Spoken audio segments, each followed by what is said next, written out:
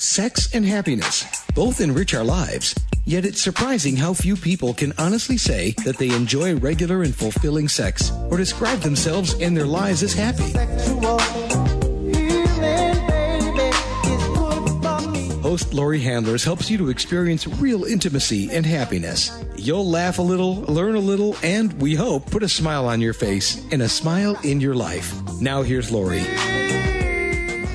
Hi, everybody. This is Laurie Handlers, and you are listening to another episode of Sex and Happiness, a show about your sex and your happiness. And today I have a guest who was on with me years ago in the beginning of time. What I said to him was, it was in prehistory. We were on a long time ago, probably not even on Sex and Happiness, but more likely in my previous show, Tantra Cafe. And I think that's how long ago we were on together. And he sent me an email recently, and I just went, you need to come on my show. It's been way too long. So let me tell you a little bit about him, and then I'll tell you what we're going to talk about today. Galen Fuest. He lectures internationally at universities, grad schools, psychology conferences on psychological dynamics of sexual fantasy. Ooh, I like that. Sexual authenticity and untangling shame, fear, and trauma from sexual desire. All a noble and wonderful cause.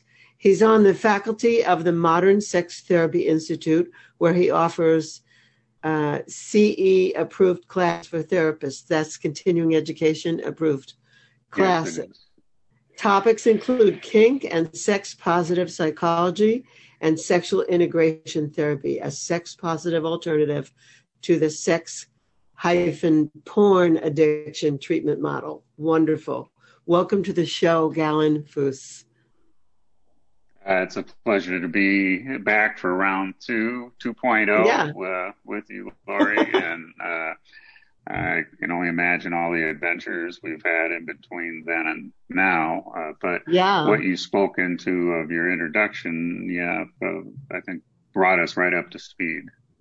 Good. For me, and today we're going to talk about sexual integration theory and therapy, this different model from what is the porn addiction treatment, et cetera. So we'll talk about that in a bit. We'll get to this subject in a little bit, but this is, I just want to talk a little bit about the first time we did a show together, you actually talked about kink and how it connected to healthy sexuality. I mean, that's what I remember. And I remember this for my listeners to know about my growth. You know, I remember going like things you were saying, I was like, and I was like, ooh, this is exciting. I mean, talking to you opened up my mind to the concepts of kink. And then I was open to it when my dear friend and student, Om Rupani, invited me to sample kink and then to create a course together. And I credit you. I just want to thank you and credit you with opening my mind up to whatever I had as judgments. I had a lot. And like just my talk with you opened up the wheels to spin. So thank you. So you indirectly had a lot to do with me opening up to possibilities that I hadn't even considered. Yeah, wonderful. It's just the power of speaking your truth.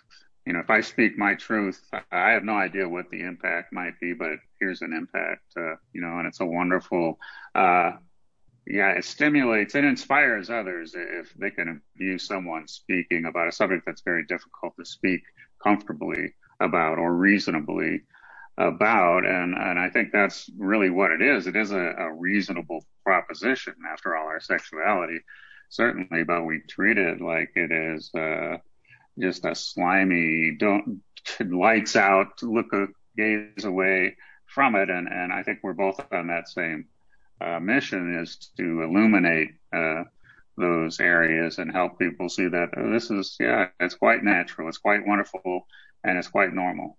Yeah. Yeah, it is. And so thank you. I owe you that thanks. Now let's talk a little bit. How did you, you know, when you were growing up, who were you growing up to be? Like, were you growing up to be who you are now? Or did you make a deviation like I did, Hmm. from like a narrow world of this is what's expected of me. I'm supposed to be a school teacher, and Hmm. I'm a sex educator. Who would have thought it? So were you always on this path, or did something happen that made you make a turn? Well, something happened that made me accept the truth, and consequently a turn. But I think throughout my life, even as a boy, before puberty, in fact, which in my research is not that uncommon for people to have a vivid sexuality going on in some way or another, uh, before the age of 10 years old or by the age of 10. Some 40% in my research survey indicated that was true for them. And it wasn't a Mm, random survey, but among sex positive people, more population. But I thought that was a significant thing. But that was personal for me. Was I was these two characters, or I kept what I call my sex creature, you might say, and I say that affectionately, as a distinct part of my psyche, and I think it's a part of everyone's psyche in the same way. It's a distinct part of us that has a whole different persona than my everyday persona. It looks at people differently. It has a presence and a energy that's totally different than my way we're talking right here. It's right. another element that switches on when we're aroused. That's what comes alive. Is that part of us that is a distinct part for I think every one. So for myself, anyway, yeah, I recognize these two parts of me. So in terms of the social persona, oh, I was like the kid in the white hat. I was always the good with the good guys and admired, aspired to that kind of heroic, masculine, and for standing for good, fighting for good, those kinds of Yeah. elements were inspiring to me. But in the meantime, I was kinky as fuck as a child. By 10 or 11, I was, starting to, you have quite an imagination of what the sexual possibilities were, being solo with not having, a partner at the time, but yearning for that, desperately in a way as I got older, just that part of me wanted to dance in a way. It was like an athlete almost. It was ready to, or a dancer, that could Yeah. really, like I said, it was way more mature than I was, psychologically, in a way. I didn't have any conscious grasp of that when I was a teenager at all. I mostly was in the fear of just hiding that part of myself out Yeah. of fear of getting caught, judged, shamed about it. And I knew I would, but I did not feel any shame myself. I really enjoyed and I saw like, wow, this is quite a rich territory here of pleasure. But my journey basically from there was hiding, still aspiring to the positives and the goods and being in service and things that I aspired to, but at the same time, not having a place for my sexuality until in my late 40s, finally. A lot of things happened, but one was I just made the choice I'm going to live authentically as a kink oriented man, basically, into power exchange energy. So, that was really the shift that was calamitous to do that as well, quite calamitous, for me personally and ruinous even. But I made my way through that and because of what I understood about how challenging it can be for someone to own the truth of their sexuality and stand in pride in it and speak the truth about what you are, despite what may come. If you get pushed to that point, you have a right to privacy. It's nobody's business. But if you get pushed to that point where you can just say, no, this is what I am, that's not Wow. changing. No, it's a boundary there and just be powerful in that. Yes. Affirming, your truth. this led me to be able to be in a position, because I went through it, of being kind of at the gate, so to speak, when people came who were also trying to make it across that chasm between what they desired and who they were authentically, and how they were hiding, or holding back from that, to help them prepare for the journey, to step into that, because it's a very complicated thing to do, really. And not impossible, but it's not easy. Well, it's a little easier Sometimes maybe it's very easy. Yeah. So this was over 20 years ago. I'm talking about it. It was much more, I was viewed like a villain. I was made an outcast in my community because of what was inferred about me being into consensual adult level kink play. Basically, was viewed as right down there with the rapists and molesters and, things like that. So it was a tough fire to go through to get to my authenticity. But I was blessed to get through it. And then I was out, because before I was hiding, I was not showing the world who I was, and I was sneaking. I was not being, in integrity. So, and this is what leads to this idea of sexual integration, is exactly what I'm talking about. It's so good. Bringing your sexuality into integrity with the rest of your life. That is, so that's really what you mean by it. Sexual integration means like you are congruent. Who you are by day is also who you are by night.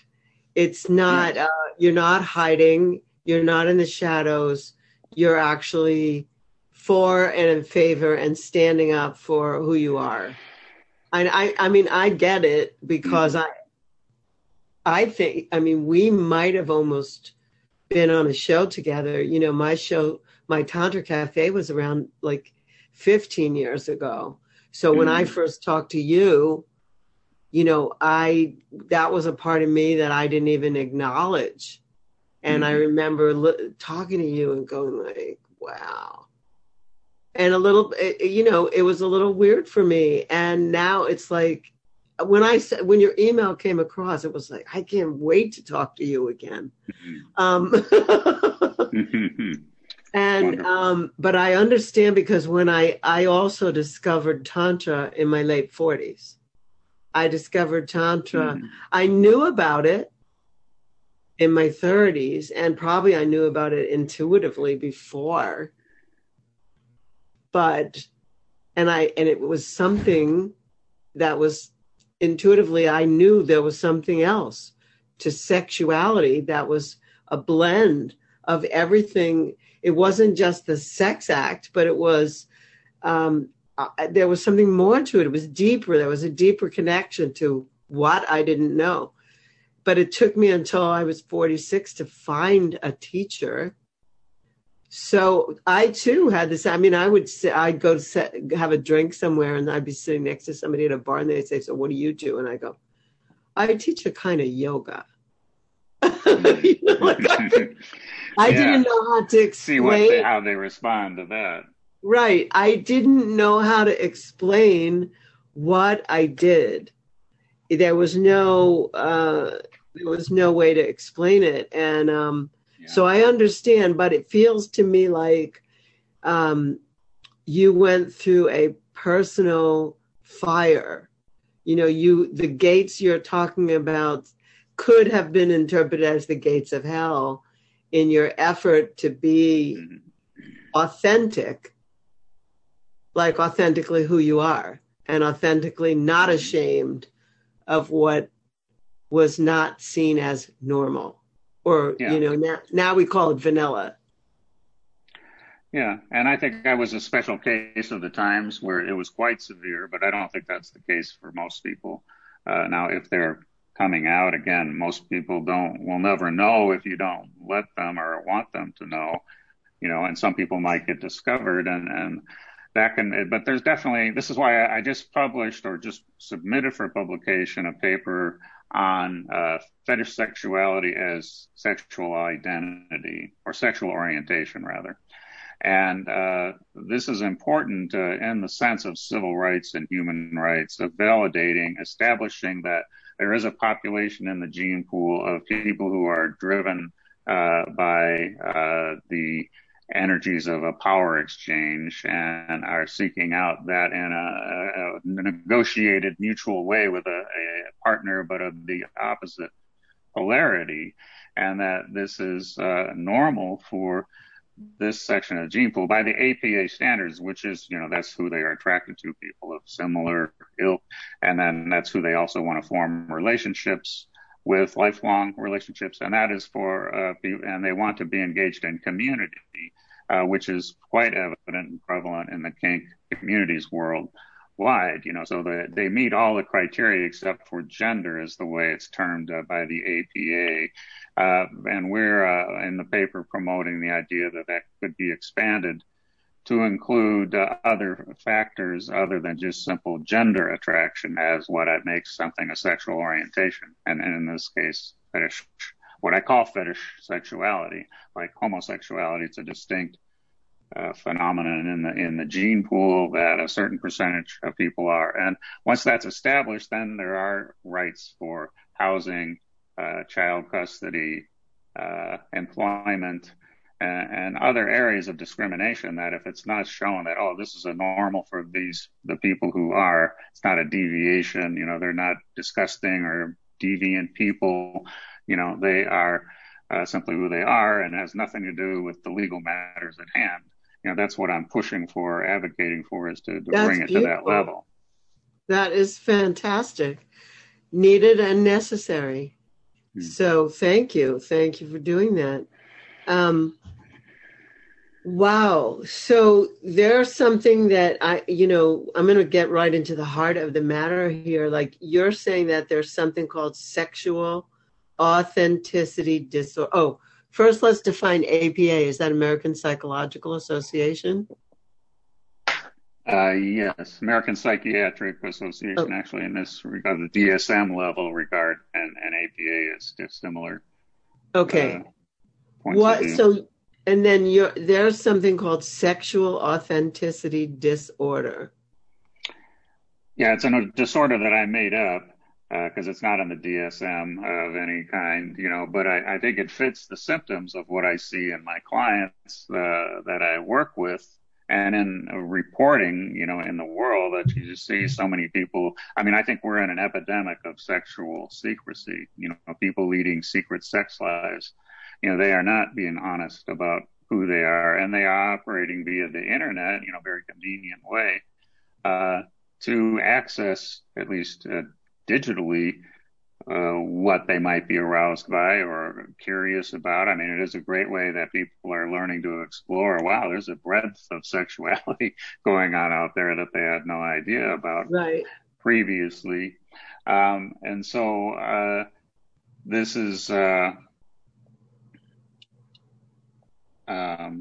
think I lost my train of thought right so there. We were talking about sexual authenticity disorder.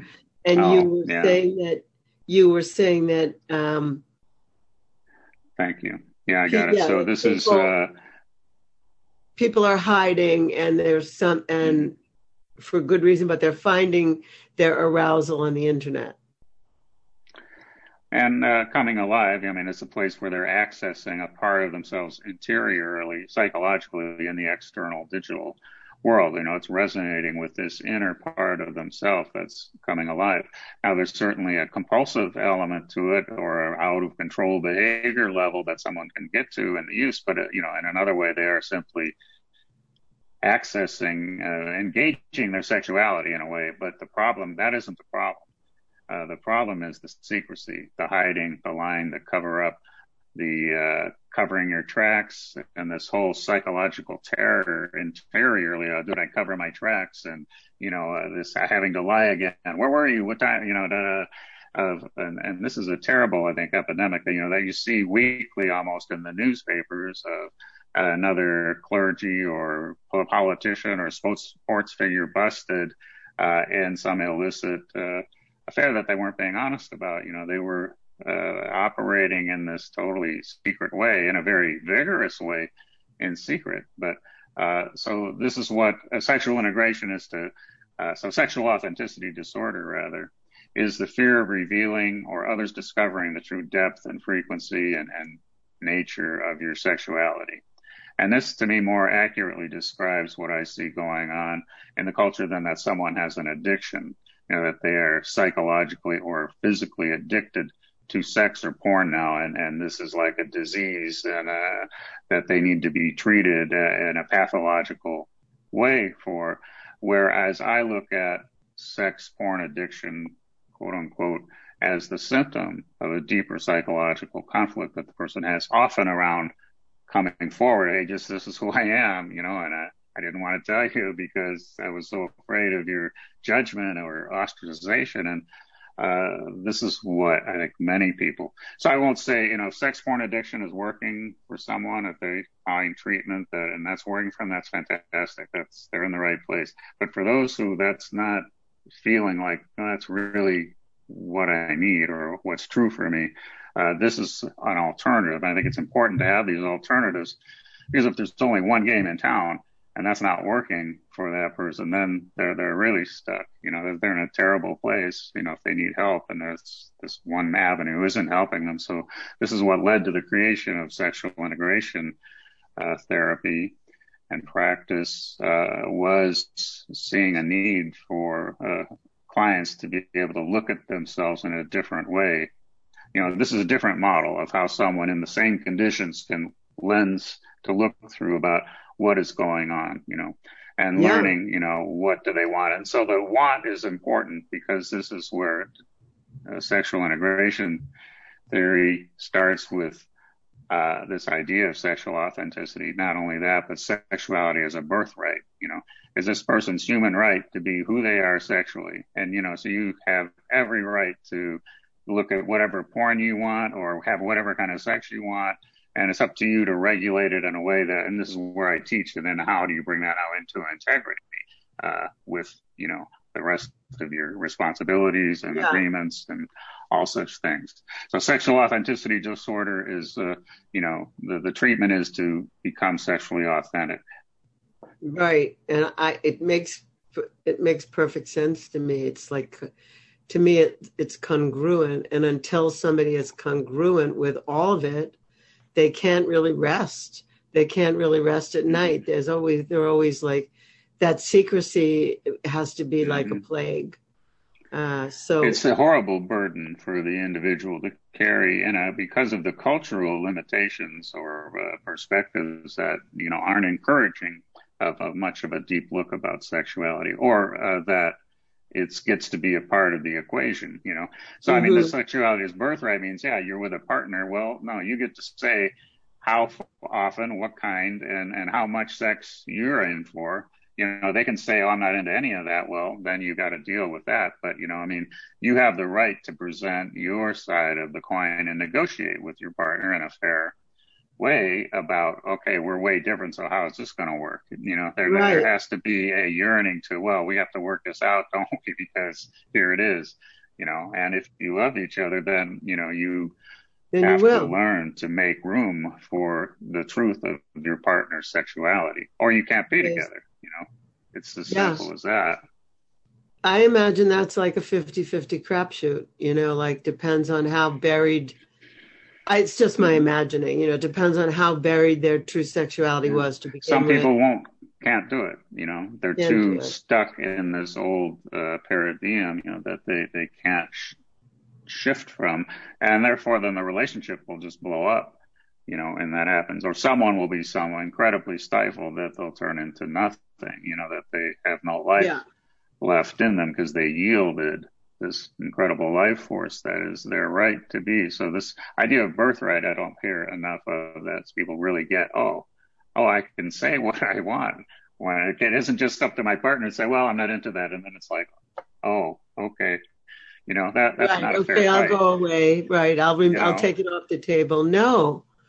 I really understand that. I mean, I've always felt that in my workshops, I mean, since forever, I always felt like when people come as singles to a workshop, even if they happen to be part of a couple, but they attend a workshop in Tantra or in Tantra meets BDSM or ISTA or whatever it is that I'm doing, when they come together as a couple, they always have more of a difficult time because there's so much that has been left unsaid. And that, you know, they catch each other like looking around, you know, at the other people and that, and they make up stuff about all that. So I can imagine. So I have encouraged people often to come to class alone, even if they're part of a couple, so that they're free to explore whatever it is that they came for. And then the other partner come, like assuming that there are two, I'm not assuming that either, but that the other one or two partners or however many come, and they have a solo experience too before they do a together experience. So at least they've had a chance to like, look, this is your sexuality. This is who you are as a sacred sexual being. So I hear what you're saying, and I imagine the difficulties depending upon what the kink is or what somebody's tastes are or what their arousal is, what their turn on is. It can be difficult to negotiate, especially if they came into something hiding. There's if someone was busted, then it's a much more complicated. Yeah. There's the piece I didn't know about myself until I did. And then there's the piece that, oh, well, I've always known this about myself, but it's been shoveled way down. And I could never tell you. You know, I can imagine there's like, that's tremendous. Some people go to the grave and never show this part of themselves because there's such a fear of revealing oneself. This is the extreme fear. That sexual authenticity, didn't put that in. It's an extreme fear.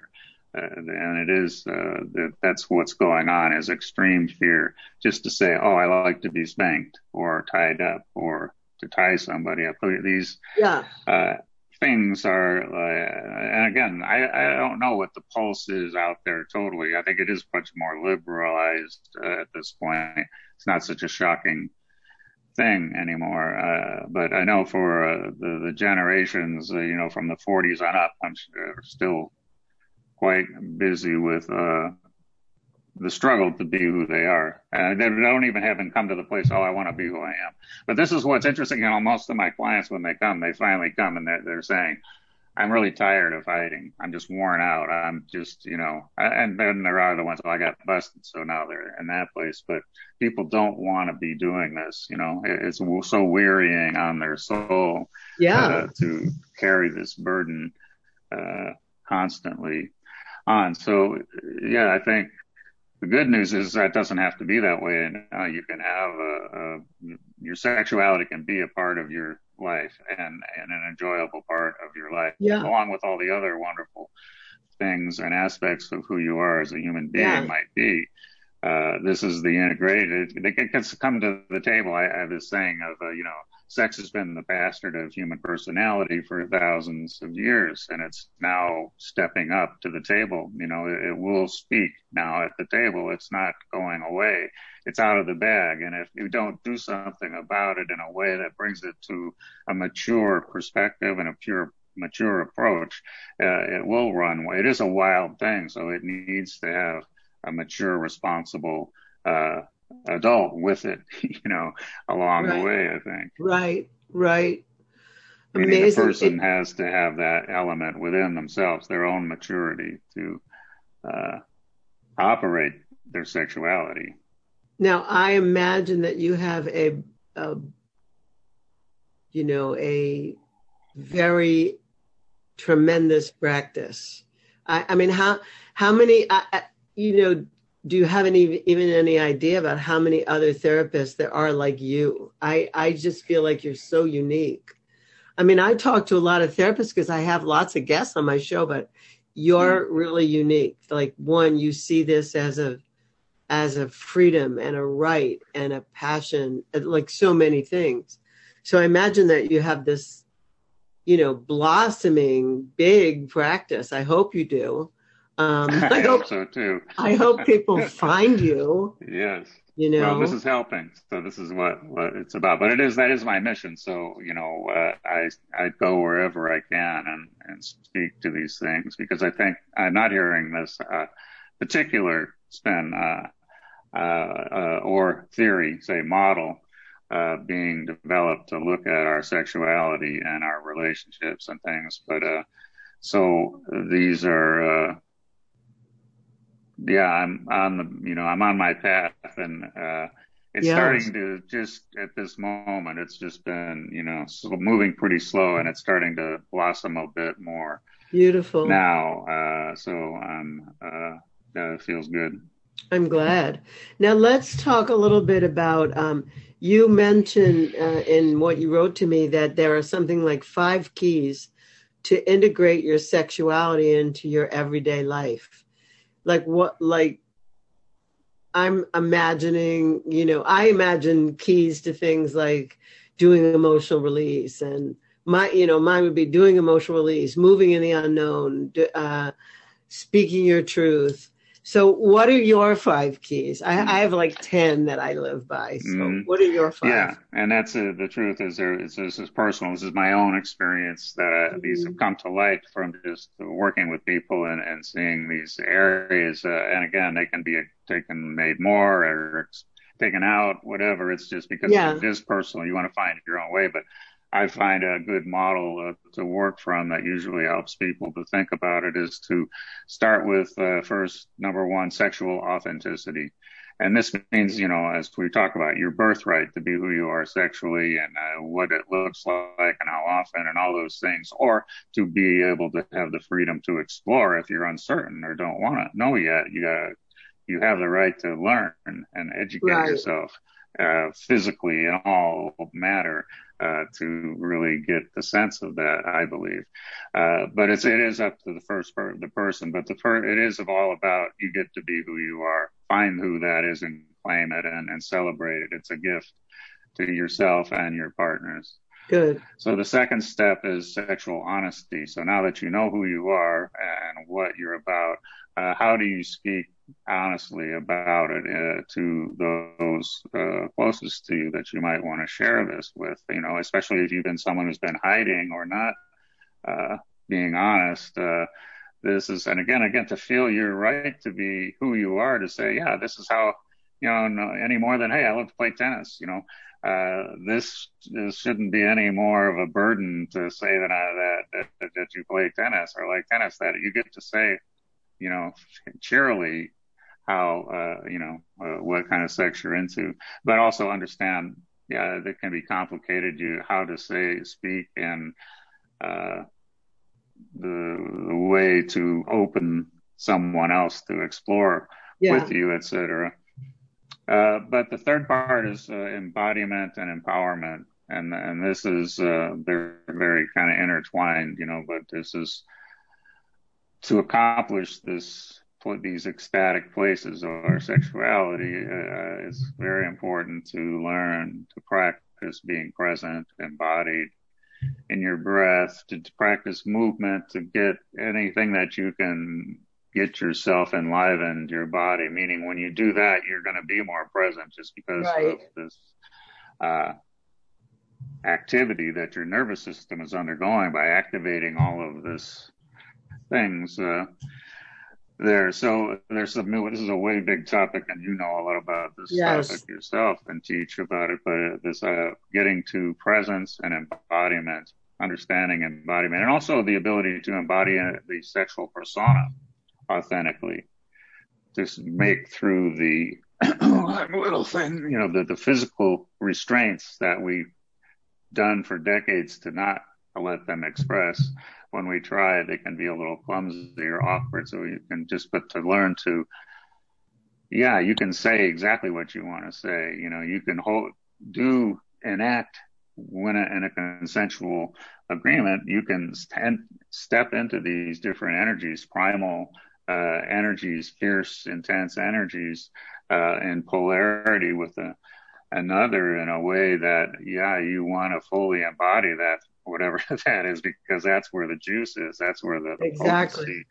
potency is. So, and this is a practice of almost getting out of the way But because this already has an authentic voice and movement and way it looks and knows what it wants and all such things, in my experience anyway. So the fourth one then is sexual shadow, and this is to if I've been decades into how I've been hiding or holding back or covering up or not stepping forward to speak up, been hold all those things about me for decades, to be aware, start to examine those, and so you educate yourself about your own little trickster kind of things that have been habitual, that might want to not give up so easily, because they have often had authority over someone because of the fact of hiding and such. So a good examination of that can be helpful to move away from, understand what you don't want to be doing, and I'll be on the lookout for if that wants to slip in, if you know that you can, you might have a little chance to stop or shift and do something different at that moment. As a practice that you can do. And then the fifth one is probably the most important, is paradox. And this is in the monotheistic cultures, things have been good and evil, black or white, right or wrong kind of concepts that we get stuck in. And the human body and human sexuality got put into one of the devil, of the flesh, you know, of this corrupt nature. The animals do that, and we kind of idealize this other state of almost like asexual being, and our sexuality always rode at the end of the wagon train or across the tracks. It still hung around, but it wasn't let into polite society, right, so to speak. So, but we suffer, most of my clients, myself, I think all of this sexual secrecy is from this inability to see things as a paradox rather than this black or white, right or wrong.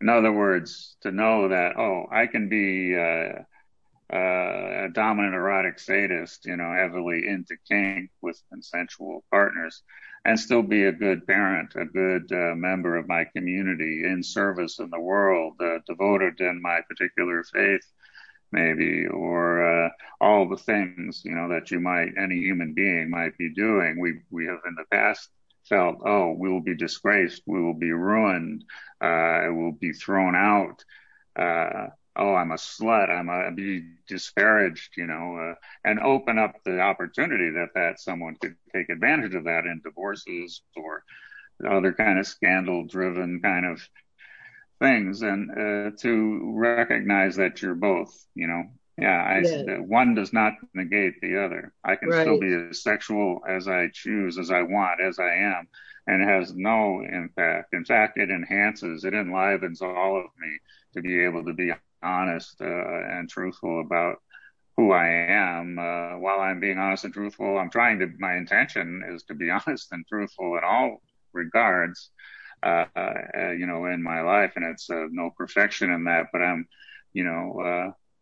moving down that path, and I've traveled it to where I know how important it is to do so. I mean, I've enhanced my life greatly, and that of others, by really learning to be honest with myself and to others, Yeah, I can see that. That's like a key.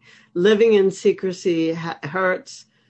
It's stressful. It causes all kinds of inner turmoil that leads to disease, et cetera, et cetera. So living in the truth is definitely a freedom. And I understand what you mean. Like, one thing because I like to be tied up doesn't mean that I can't be a this or that or the other, or I have fantasies about this, that doesn't mean anything in terms of what I do in the world or in terms of how I am as a parent, et cetera. All the things that you're saying, I understand that. It's really, I love the thought that you've given to this. I love I know it came from a place of pain and whatever. Like, we teach the best what we need to learn, And like, so I know that you struggled, you know, I feel you as you speak about it. And then it's making me think about all these other people that I know and how they struggle with whatever it is. Literally I don't think there's any other way to be as an adult, except like really authentic who you are. And you can't leave this out. This is such a big part. This is the vital life force and how it gets expressed. So, and I think that individual work will have a collective effect. You know, the more I can work on myself, the better myself. And lots of people doing it. You know, we're just going to get along a little better if we're all noticing more about our stuff rather than your stuff. Yes, exactly. All I can say is like, thank you, you know, thank you for doing this work.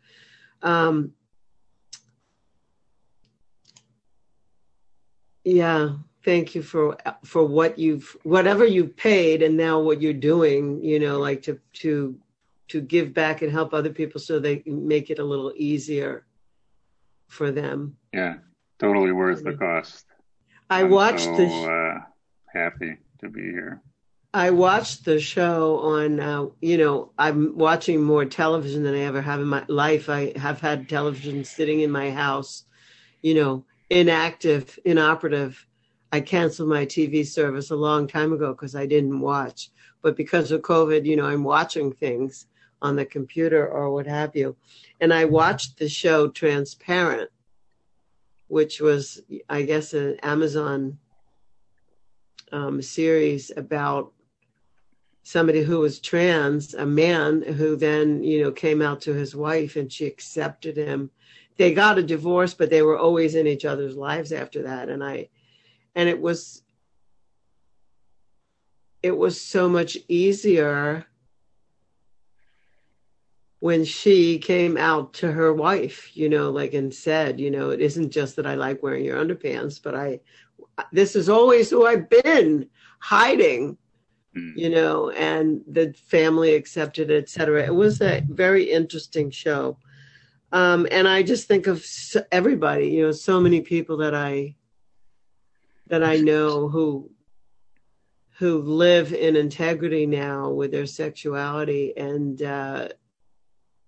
I don't know of any other time in history that it could have happened, except maybe, you know, old Roman times, Greek or Roman times or what have you. And then it was only for the privileged, like the only people. The jet sets of every age has been rocking their sexuality and pleasure, been out, you know, all the things. And while the masses were getting, you know, be devout, that's a sin, don't do that. So, yeah, this is the first era where humanity has kind of gotten a chance to like live a life of pleasure, you know, explore that pleasure. I mean, it is, you know, as much as there's certainly so many things that are important in life to focus on, neglecting this isn't going to improve any of those. And by paying attention to it, you might have more energy, more passion coming up to apply to these other missions you might have in life, you know. And I think no matter how, it's just like any other basic survival of food, shelter, clothing, you know, your sexuality should be right in there. Not something to be kept in the closet, you know, and tucked away because, I shouldn't be wanting so much, you know, or something.